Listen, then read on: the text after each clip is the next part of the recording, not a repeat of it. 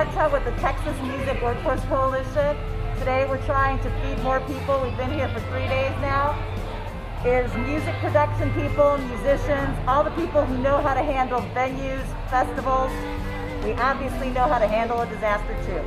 So we're trying to get as many people fed today as we can. The food today didn't even come from a food bank. It's all personal donations that came in yesterday. We sorted it this morning, and here it comes. Amplified Sound, Austin, Texas musicians, and Texas Music Workforce Coalition are the three nonprofits that are helping organize this. It's basically about 10 of us that got a call one night right before midnight, and the next morning we put the call out for volunteers and have had them here 3 days in a row. We are very grateful to everybody who's helping. We can get things done. We know how to organize. We understand parking, ticketing, egress, safety, COVID protocols. We've got all this already in our DNA. Utilize us for events, to help disasters, or to help even the COVID inoculations. We're the perfect people for that. I hope that someone takes note of what we're doing here and starts using the music community for doing some good in this time that's hard.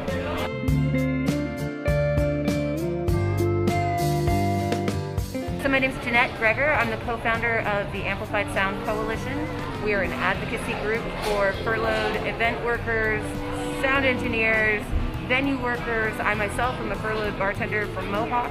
I also am an event organizer and producer, and we also advocate for out-of-work musicians, all hit by the pandemic.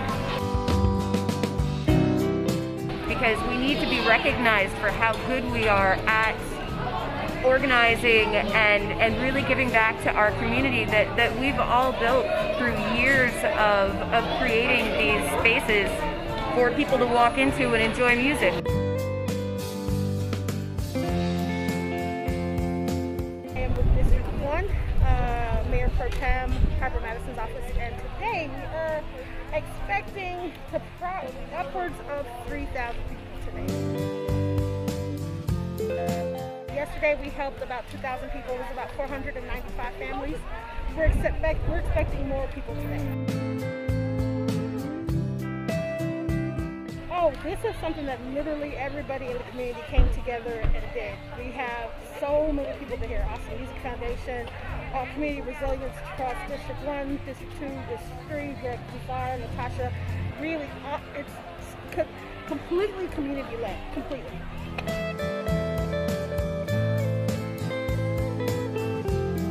We are setting up donations. The city has donations. There are lots of organizations online.